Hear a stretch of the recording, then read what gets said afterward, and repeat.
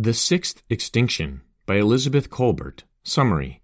From 4-Minute Books. Written by Marta Brajasco.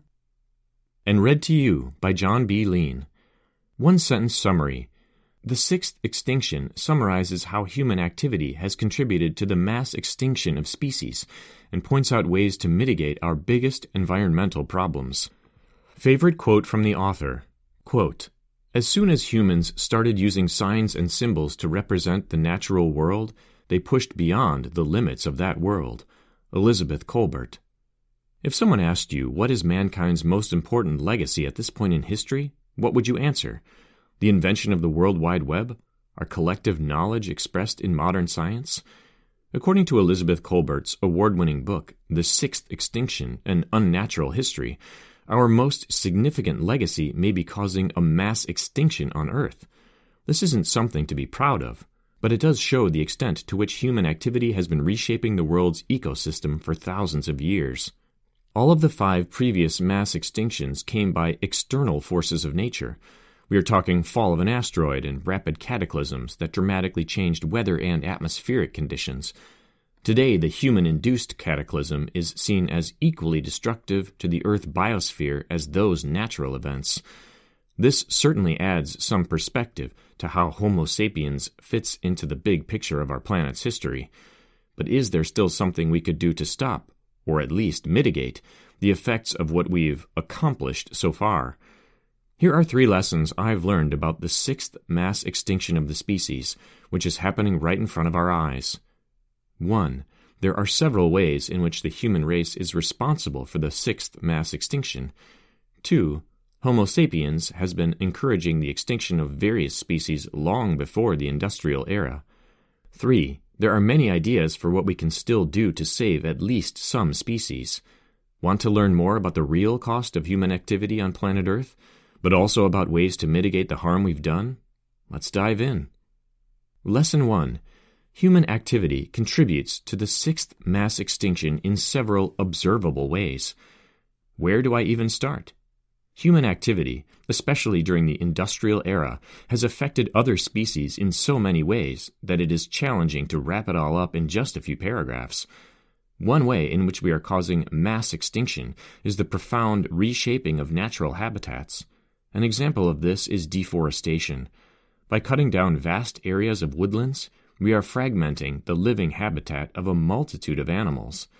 Along with their habitats, populations of those animals become fragmented as well. This leads to weakening species' capacity for breeding, hence putting them at a greater risk of extinction. Further, there is global warming that is largely caused by human activity. Through emitting enormous amounts of greenhouse gases into the atmosphere, we are raising the average global temperature. These rapid climate changes affect, in the first place, the survival of those species which haven't developed much tolerance to aberrancies in their living conditions.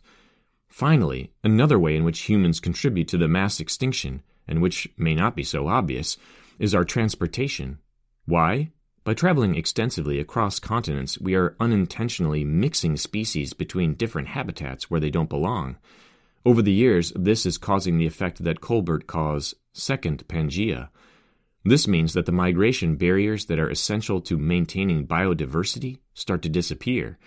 As a consequence, we are observing the unification of biosphere across the globe, which means fewer species can survive. Lesson 2. As soon as Homo sapiens emerged, it started causing many species to go extinct. It is fairly easy to observe the human impact threatening Earth's biodiversity today. But as scientists are now finding out, our profound impact on the planet hasn't started with the Industrial Revolution. In fact, the very nature of Homo sapiens primes us to be a threat to the ecological balance.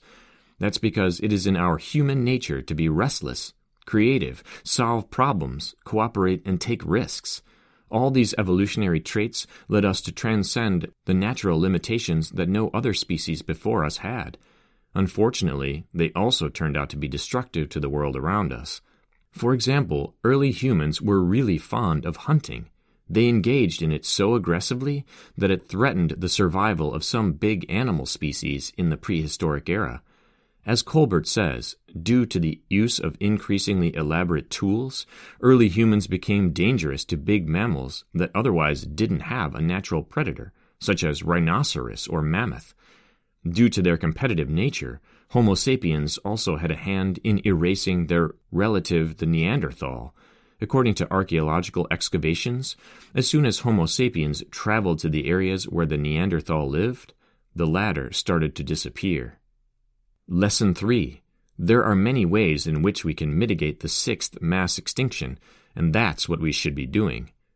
Kolbert emphasizes that all those facts about how destructive the human race has been in the world shouldn't put us in a fatalistic mood. As I said in the previous lesson, the qualities that contributed to the Homo sapiens causing the sixth mass extinction are the same ones that enabled us to advance as a species. Recognizing this, we should foster our innate creativity, restlessness, and cooperation skills to help save those species that we still can save. Kolbert gives plenty of examples showing that this is not only possible, but already happening. Many writers have cared about other species enough to express these problems in their books. For example, look at Rachel Carson's Silent Spring, which became the springboard for environmental grassroots movements around the world.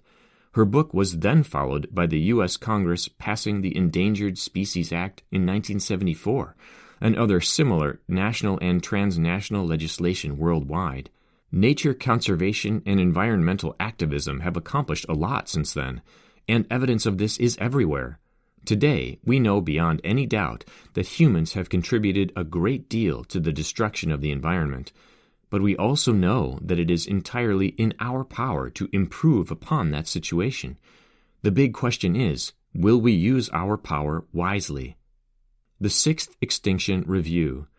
The Sixth Extinction is a different kind of an environmental book. It tries to shift the rhetoric from blaming humans for the current environmental issues to simply naming facts. Among these facts are the innate qualities of the Homo sapiens, to which Kolbert attributes the way in which our advancement has harmed the planet. This causes the reader to feel no guilt, which is common with other environmental reads, but rather to understand the processes described and feel empowered to act. Who would I recommend the Sixth Extinction summary to? The 20-year-old environmental activist who thinks humans are to blame for the climate crisis. The 35-year-old young parent worried about the future of their children in the era of environmental threats, and to anyone interested in natural sciences.